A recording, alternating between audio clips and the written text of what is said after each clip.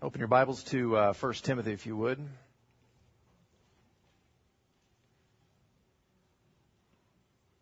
We're going to be reading from chapter 2, verses 1 through 7.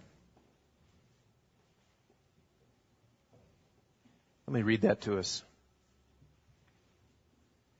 1 Timothy chapter 2, verse 1. First of all, then, I urge that supplications, prayers, intercessions, and thanksgivings be made for all people, for kings and all who are in high positions, that we may lead a peaceful and quiet life, godly and dignified in every way.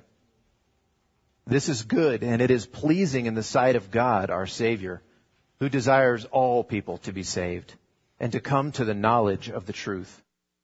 For there is one God, and there is one mediator between God and men, the man Christ Jesus, who gave himself as a ransom for all, which is the testimony given at the proper time.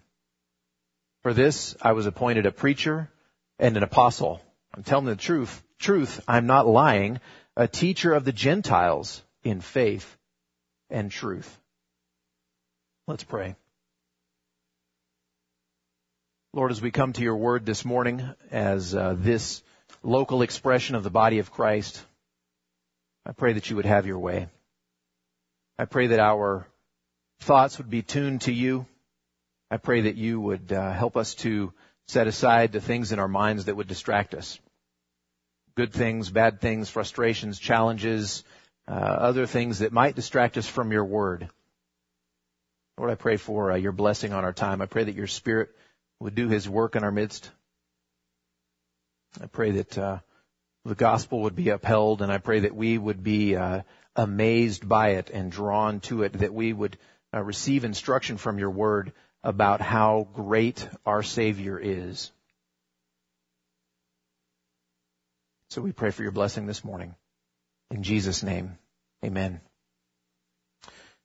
So we've been working our way through 1 Timothy here for a little bit, and just kind of as a brief reminder of what's going on in the book here, there's a church in Ephesus that Timothy has been ministering in, and Paul, traveling by, apparently, or traveling through, left Timothy there to straighten some things out that were going on in the church in Ephesus.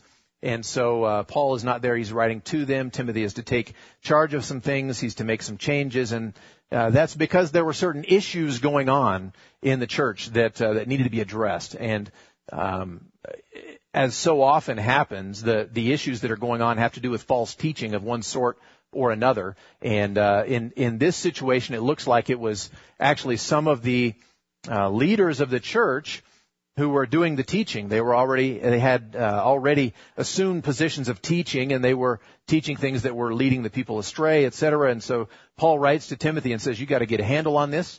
You've got to solve these problems. You've got to get rid of this situation and deal with it."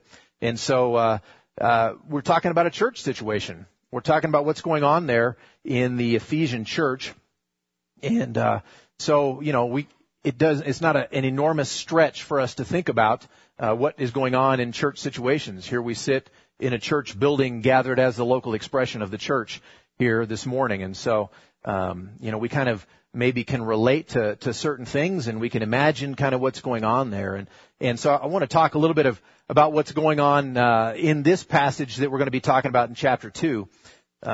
It seems like, because of the weird teachings, the strange fascinations that these people had with myths and genealogies and the stuff that they were teaching from that the church had begun to focus on those sort of odd teachings and unique and quirky things that weren't big issues, but had become big issues because they were focused on so much. And so the church was focusing on them. They'd begun to squabble over those sort of things, and they had taken their view off of the bigness of God and what He's doing and what Scripture teaches, and they started focusing on this one little corner over here that was part myth and part irrelevant. And so they were focusing on those things. And so what happens when a church starts to squabble, particularly about unimportant things in their midst? Well, their focus goes from reaching the world around them, right, to what's going on inside the church. And so that's what had happened apparently at the church in Ephesus, that their view had gone off of any kind of outward ministry, and they had started looking to one another and trying to deal with this issue to the exclusion of these other issues, mainly evangelism. And so they got to the point where the Great Commission just had kind of gotten shelved, and the lost world had gotten forgotten.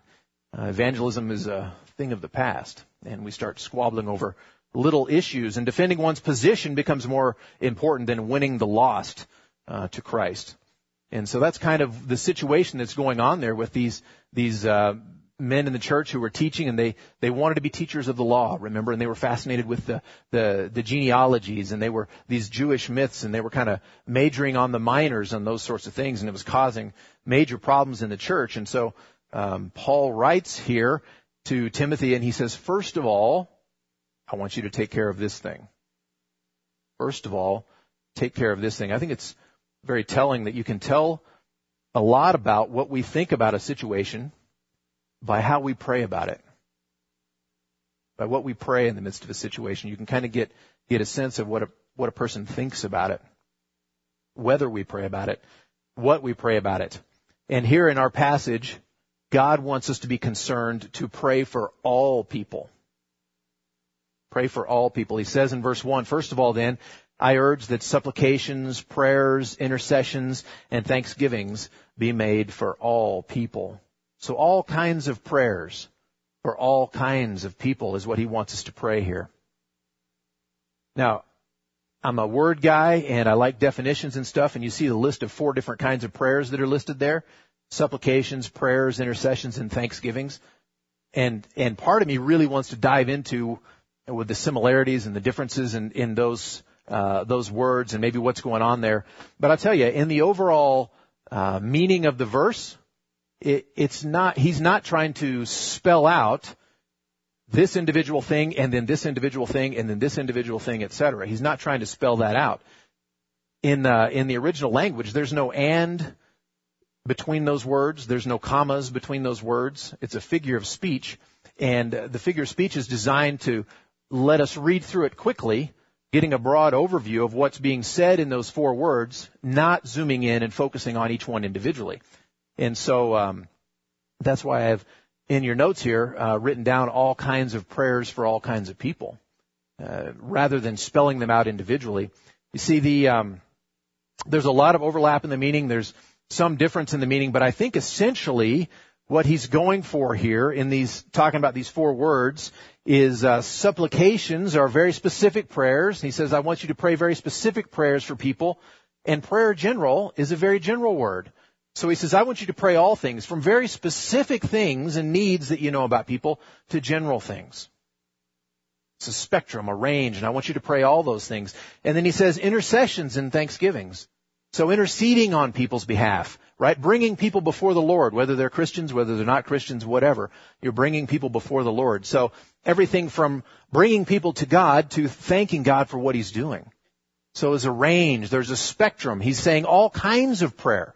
He's not trying to say, make sure you get these 4 kinds of prayer done. He's saying all manner of prayer is what I want you to be praying for people. And so what I take from that is that we need to agree together to be praying for people. All manners of prayers. All manners of prayers. You know, I pray a lot in given situations. I pray a lot for people's health. Right? They've got major health challenges. That's a good thing, be praying for people's health. In other situations, I'm praying for people's salvation, right? People dear to me who don't know the Lord. And so I'm praying for them. I need to be praying those prayers. But I also need to be praying other kinds of prayers too. I need to be praying more broadly or maybe more specifically, right? I need to be bringing people to the Lord and thanking Him for what He does when He acts. I need to be remembering people in prayer. The Lord says here that He wants us to pray for all people.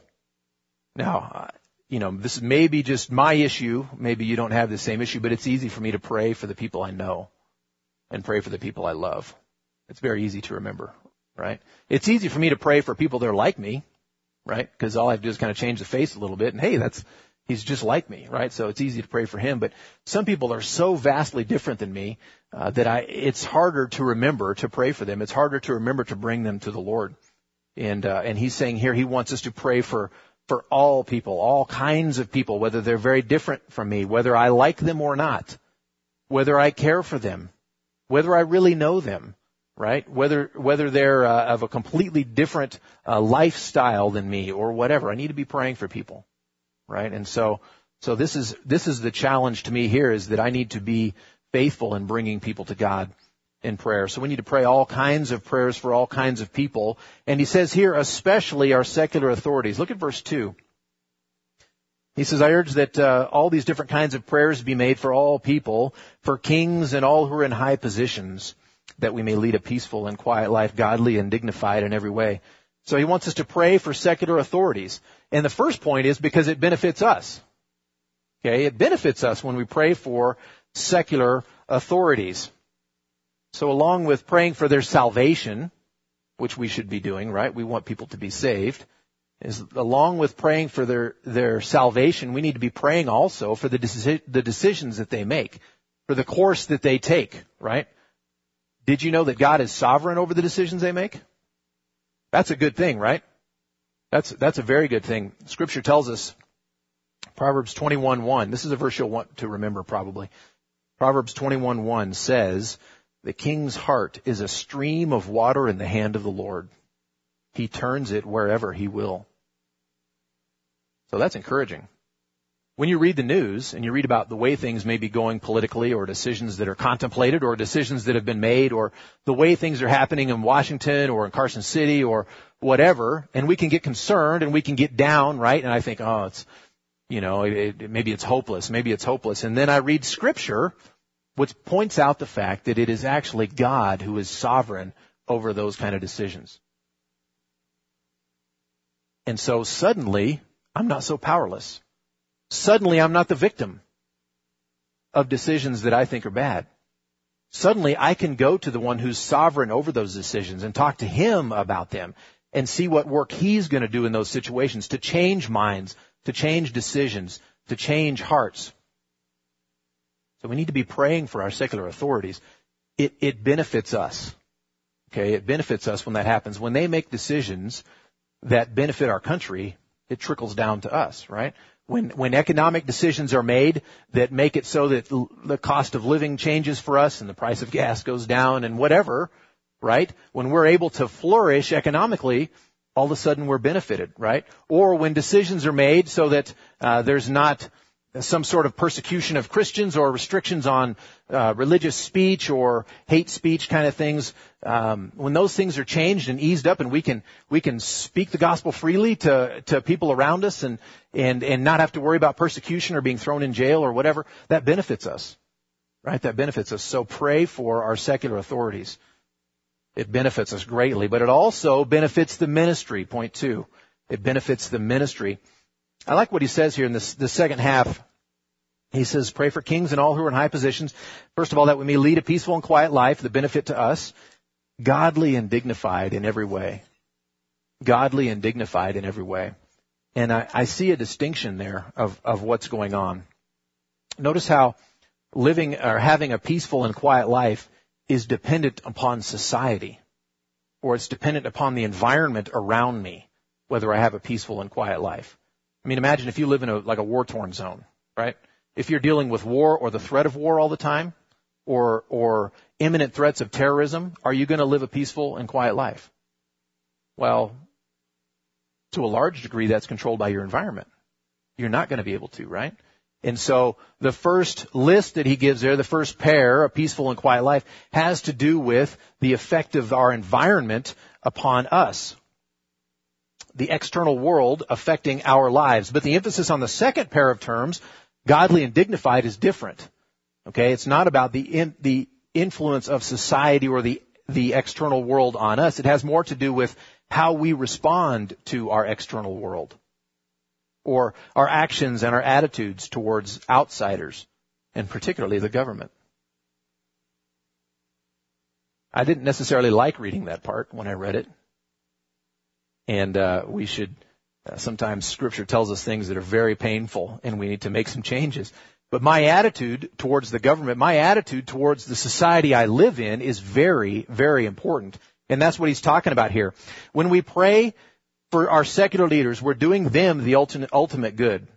Asking the good and holy God of the universe to work in their lives and in their decisions can only be a good thing. He's the one who's sovereign. We don't have to like them. We don't have to approve of them. But praying for God to bring them to godly and wise decisions benefits everyone. And I'll tell you a secret about praying for someone, even someone you don't like, is that after you pray for them for a goodly amount of time, you begin to care for them and you begin to love them.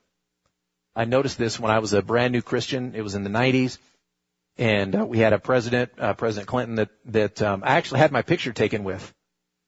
Back in like 82, my family was the Arkansas Farm Bureau Farm Family of the Year, and he was the governor of Arkansas. And so we had our picture all taken together. And so I should have brought it and put it up there because it's pretty funny. I was a little guy, probably 8 years old, and so from Arkansas, had this family thing, really didn't like the Clintons, particularly didn't like Bill Clinton, and a lot of his views on various things. And then I became a Christian in 92, and I realized, you know what?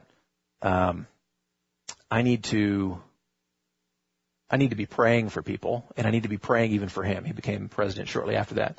I need to be praying for him, and so I really didn't like it. But I bowed my knee, and I prayed, and I brought him to the Lord. And after years of praying, I don't know when it started, but I started caring for him. I started loving him and praying more earnestly for his salvation, not just distantly, remotely, save that guy in Washington in the White House.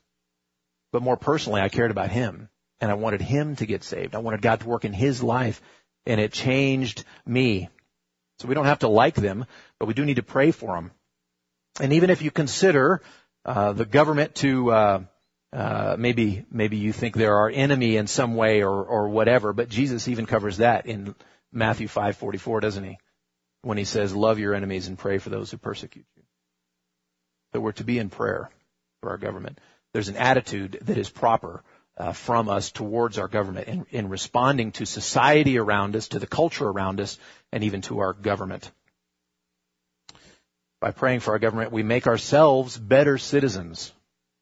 By having a godly and dignified reputation with unbelievers and with society at large, we help to remove unnecessary offenses or hindrances to the gospel message. Did you catch that? There are going to be offenses and people are going to be offended by the gospel. That's okay. The gospel is offensive.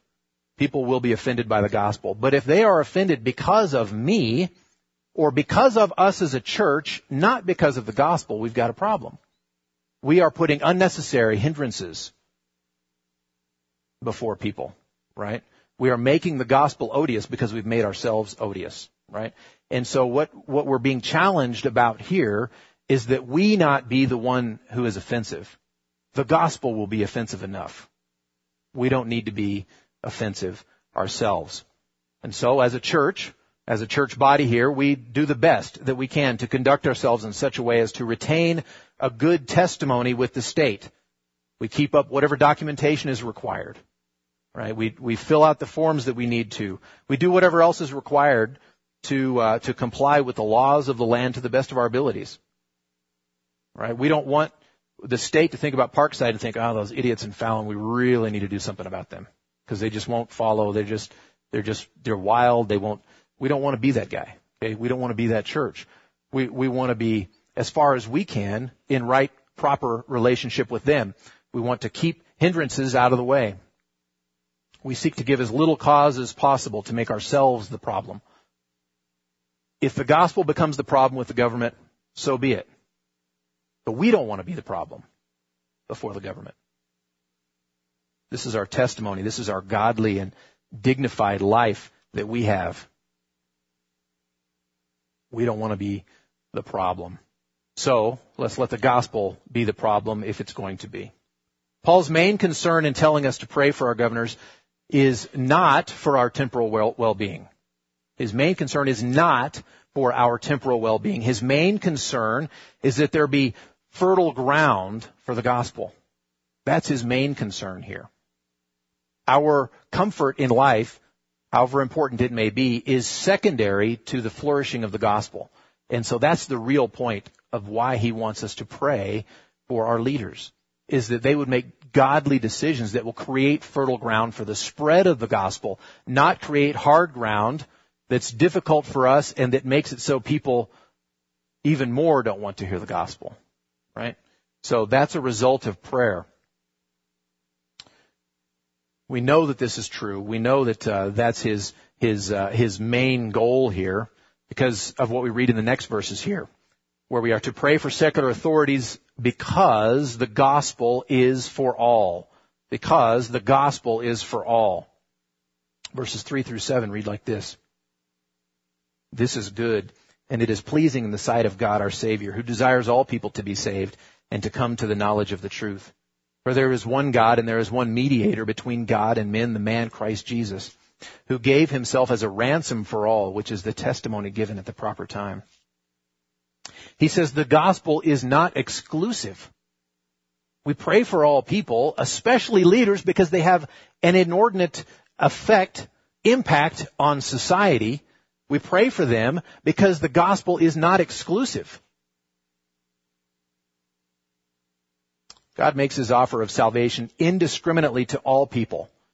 He's not just the God of the Jews. Now remember who he's talking about. Remember who these false teachers were that had risen up in the church. They were these teachers who were fascinated by the genealogies. They were fascinated with these Jewish myths, right? And that's where they spent all their time thinking, and that's where they spent all their time teaching and arguing, and they were in this whole little world, right? It was all about this one little clique.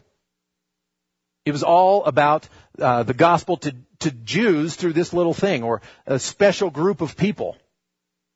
The gospel in their thinking was very exclusive. It was not inclusive at all. It was for one group of people. But instead, we read here that the gospel is not exclusive. He's not just the God of the Jews, as some people believed. The invitation of salvation in Christ is made to all peoples. In fact, we as believers have been given the Great Commission. And what does the Great Commission in Matthew 28 say? Go and make disciples of all nations, right? Not just pick that one nation or stick with the chosen nation, right? Or just work with the Jews. No, it's to all nations. Go and make disciples of all nations. It's the mission that he's given his people. It's what he wants. And this is the reason for the instruction in the previous verse when he says, pray for your governing authorities. Yeah, it benefits your life, and it's nice to have a comfortable life and be safe and have economic prosperity, etc. But that's secondary. The primary is for the spread of the gospel. He wants us to pray for our leaders so that the fields will be fertile and we can plant the soil or plant the seed of the gospel in that soil and see it grow. That's what he's after, is gospel growth. And this is the reason for it. God wants the gospel to be preached to everyone. He desires everyone to be saved, not just one ethnic group or ethnic race. Now, Paul does not intend here to raise questions about God's ultimate will and the individual's salvation. You remember our sermon series that we had back in October, November time frame. We talked more theologically about these kind of issues. And he's not talking theologically about those issues. He's saying, look, this group of people has said the gospel is for this one little group, maybe Jews or whatever, this one little group of people, and it doesn't apply to other people. He says instead, the gospel is for everybody. It explodes out from there and it includes everybody, all people groups. The offer is made far and wide. It's not made just to you and to you. The offer is made far and wide. The gospel is for all. His point is that salvation is for everyone. No one is excluded because of race or ethnic background. In John 4:42, the Samaritans had come to understand Jesus is the Savior of the world. Right? Remember the Samaritan's response to the Samaritan woman at the well? And they've come to understand that Jesus is the Savior of the world. Well, that's what's being talked about here. He's salvation offered to everyone, to anyone. That is, he's the one through whom salvation is available to the world. It's similar to what Peter says in 2 Peter chapter 3 and verse 9. He says, the Lord is not slow to fulfill his promise, as some count slowness, but is patient towards you, not wishing that any should perish, but that all should come to repentance. Now the point there in Peter is that the Lord, why hasn't he returned? Why doesn't he just return? Why didn't he just return and end all this? It's just terrible, right? Like the world's going south. Can't he see that all this stuff? Why didn't he return right now? Well, the reason he hasn't returned right now is because he's patient and he wants the gospel to go. He wants to give people more of a chance to repent. The gospel is out there so that people can turn to him, and he wants to see if they will and let it sit. Let it sit out there. The point is that God wants the gospel to go out to all people. More than that, he is patient and he allows people time to come to him, and usually multiple chances to hear and to repent. Think about someone close to you who doesn't know the Lord, okay? Someone in your mind, someone close to you who doesn't know the Lord. Now think about how many gospel witnesses there are in that person's life. I don't know. Maybe just you. Maybe several. Think about how long those witnesses have been there. How long has this person had a gospel witness in their life? And think about how readily available the gospel message is in our culture today. If you want to know, you can find out. If you want to know how to be saved, you can find out. And very often it's from remembering a conversation when a Christian told you. The gospel witness is there, and God is being patient. He's being patient because he wants you to turn to him. He wants more to believe. The gospel is for all. It's not exclusive. However, he's not saying that all will ultimately be saved, right? We read this verse, this is good and is pleasing in the sight of God our Savior, who desires all people to be saved and come to a knowledge of the truth. Does that therefore mean that all people will be saved? Well, that's a heresy, and it's called universalism, that everyone will be saved. Flip over to chapter 4 and verse 10. I think we can kind of bring this to a conclusion by looking in the same book. We're in 1 Timothy chapter 4, verse 10. Similar kind of language. For to this end we toil and strive, because we have our hope set on the living God, who is the Savior of all people, especially of those who believe. So you can see in one sense, yes, he is the Savior of the world. The offer of salvation has gone to everyone. It goes to everyone, broadly. But there's a special way in which he's the Savior of those who believe. That's what's being talked about here. The gospel is for everyone, but it's only effectual when a person believes, or as our verse says, when someone comes to a knowledge of the truth. So the gospel is not meant to be exclusive. And one way we know that this is true is that there is only one God for all. One God for all. Look at the first part of verse 5 there. For there is one God. So the foundation for the statement that the gospel is not exclusive, that it's for all, is found in verse 5. There is one God. Now, if you read your Bible, even if you've made a valiant attempt and started from Genesis 1:1 and not gotten very far before you quit, if you got to Deuteronomy chapter 6, you read what's called the Shema. And the Shema is the core of Jewish theology. And you can see it again and again. It pops up, of course, in New Testament theology. But the Shema reads like this. Hear, O Israel, the Lord our God, the Lord is one. Okay? So that's the core. That's the John 3:16 of the Old Testament. All right? Deuteronomy 6:4. That's the core of it. Okay? And so now the false teachers, if we remember them, what were they fascinated by? They were fascinated by the law, by genealogies, right? They wanted to be teachers of the law. Right? So they would have known this verse for certain. They would have known this verse absolutely for certain. And Paul uses it to start building his theology that the offer of salvation is not exclusive like they had thought. And his argument is this. There's only one God. There aren't competing gods. There aren't tribal gods. There aren't regional gods. A God for the mountains, a God for the desert, a God for the ocean, right? There are not competing gods like that. There's not one God for the Hittites, one for the Amalekites, one for the Canaanites, etc. There are not numerous different gods and take your pick, hope your God wins out in the battle against the Fernley God or whatever. That's not the way it is. Though when you read about in Joshua and stuff like that, when you read about interaction with the Canaanites and stuff, that's exactly what their theology was like. Oh, he's the God of the hills. He's too strong for us, right? Well, the issue wasn't that he was the God of the hills. It's that he's the God of the universe, right? And so what he's saying is there is only one creator God. And therefore, everyone, each of us, owes allegiance to him. Whether we give him allegiance or not, we owe it to him.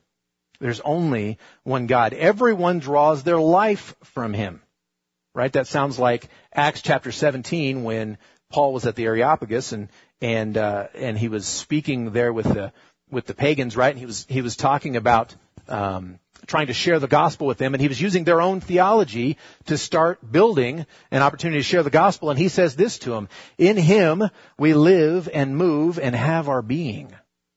Right? So we all draw our life from him. Everybody, every breathing thing draws its life from Creator God. So he's the creator of us all. Therefore, we are all equally under his authority. There's one God for all people, and likewise, there's one mediator for all. One mediator for all. The second half of verse 5 says this: there's one mediator between God and man, the man Christ Jesus. So he starts getting more specific, right? He develops from this Old Testament theology of there being one God, the Lord our God. The Lord is one. There's only one, right? So he starts with that. That's the cornerstone. And then he starts bringing to mind some other things. Why would we need a mediator between us and God? Well, the reason we need a mediator between us and a holy, infinite, and perfect God is because I'm not holy, infinite, or perfect.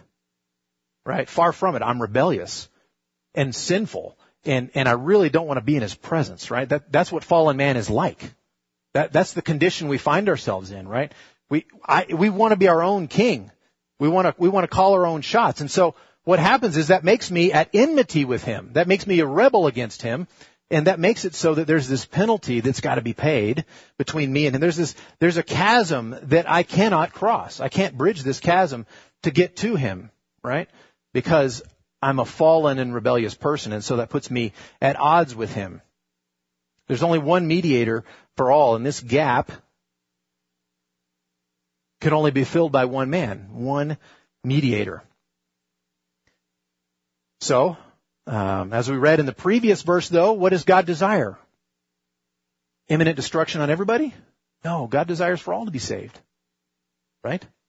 That's his desire. So, you have God over here who's holy and perfect and infinite, but he looks at us who are rebels, running from him, fallen people, sinners, at enmity with him, and he wants to save us.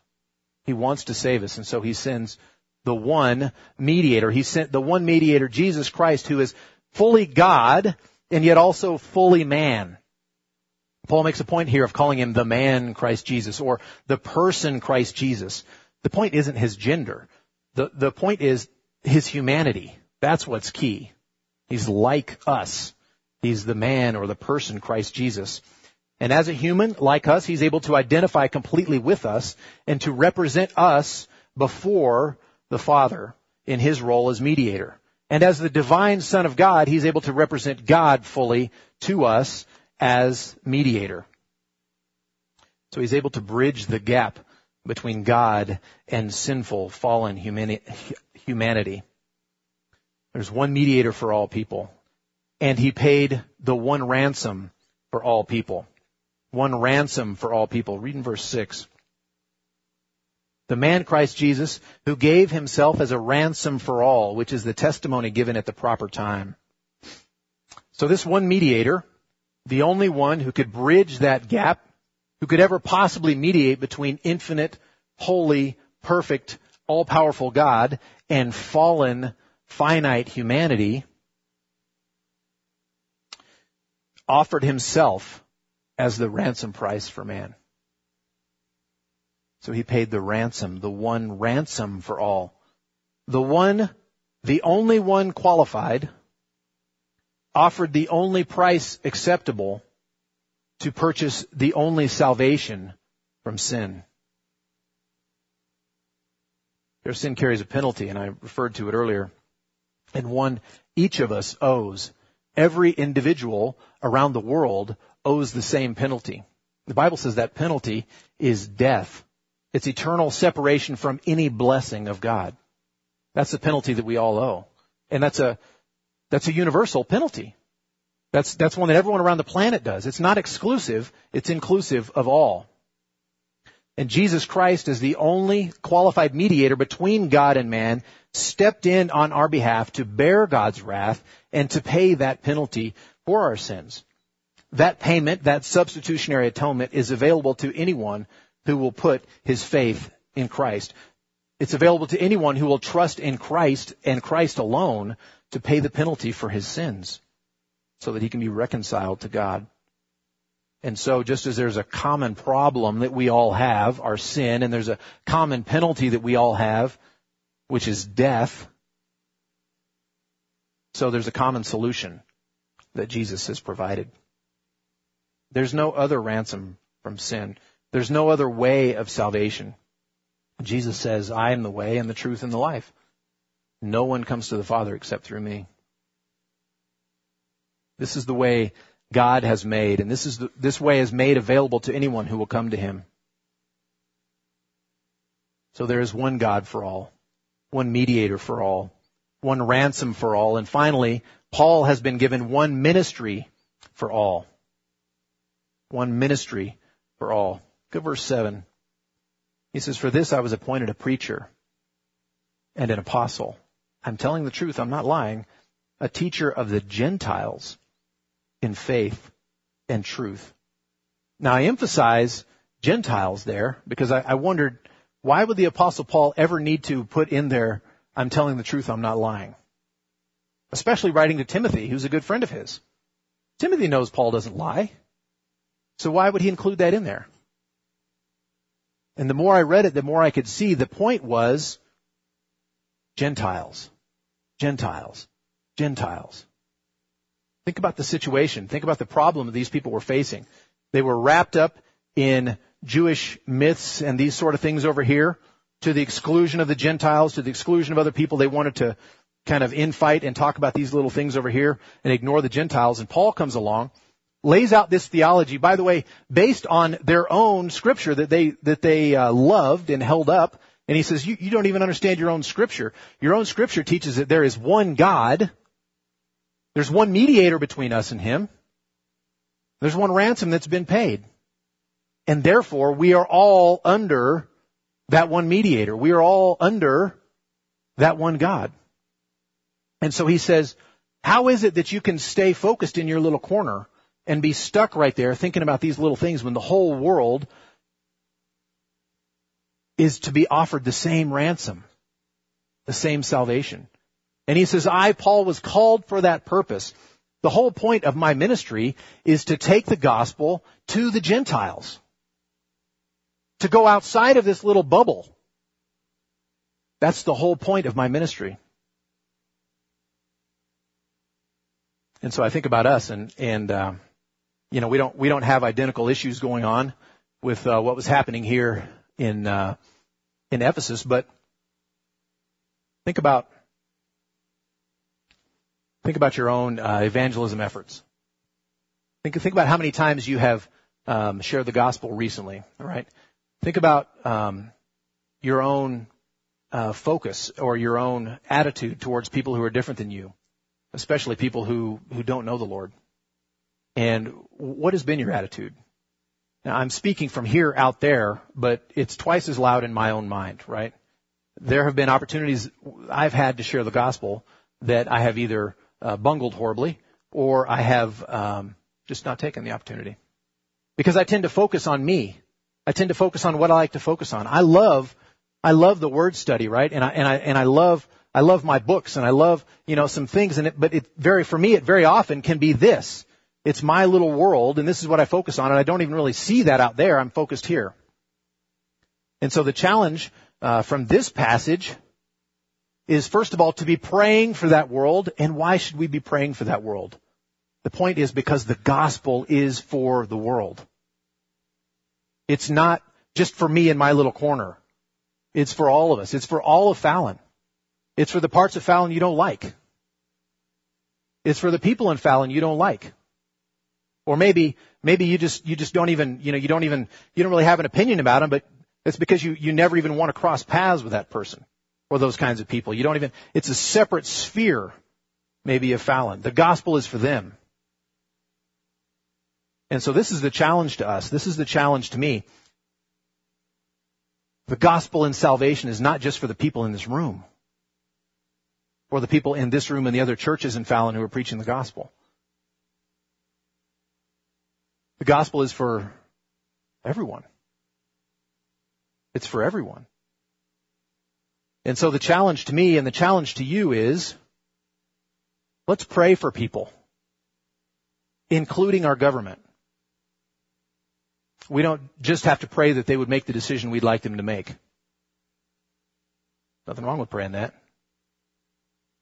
But the purpose of our prayer is that their decisions would affect our land in such a way that it becomes a fertile field for the gospel. For the gospel. That's the point. That's the point. So let's pray for all people.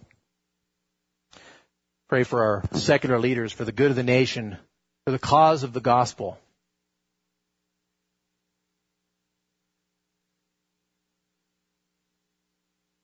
Gospel is not exclusive. Let's be bold and pray for God to work in our nation in ways that clear the way for the gospel to be shared and believed by people. Let's seek for that kind of blessing for our nation. Together, let's take the unique and glorious message of the one true God sending His only Son as mediator and as the unique offering or ransom for our sin. Let's take that message to our neighbors and our coworkers and our family. Think about how amazing and powerful the gospel message is. It's incredible. Think about it. And then wonder about it. And let it capture your mind. And go and tell people about it. Let's pray. Lord, this is challenging to me because I tend to sit on the gospel and examine the gospel, which I should. And I wonder at it, which I should. But then so often I don't take that wonder and present it to other people. Lord, I pray that you would forgive me, and I pray that you would forgive us as a church for how often we like to be here together talking about our world issues, even talking about the gospel, but not taking it to the world outside. The gospel is not just for us. Salvation is not just for us. It's for the whole world. Lord, help us. Lord, I feel at the same time a sense of guilt because I keep my yap shut so much. And also I feel great hope because it doesn't just have to be some effort or energy that I just generate from within. If I will let the gospel grab my mind, it will motivate me. You, by your Spirit, will empower me to take the gospel message far and wide, across the street and around the world. And that's true for each of us. And so I pray, Lord, that you would work in us that way, that we would be amazed by the gospel, that we would be amazed that you would make yourself known to us and call us to be your children, and that you offer that freely around the world. That we would be amazed by that and we would take it and run and tell people. Lord, I pray that you would do that and that we would see the fertile fields of our nation and our world bear fruit of the gospel. Lord, I pray that many would come to know you because your children are amazed by you and lift you up and ponder the gospel and wonder at the gospel and love to tell it to other people. We pray that you would do that, Lord. In Jesus' name, amen.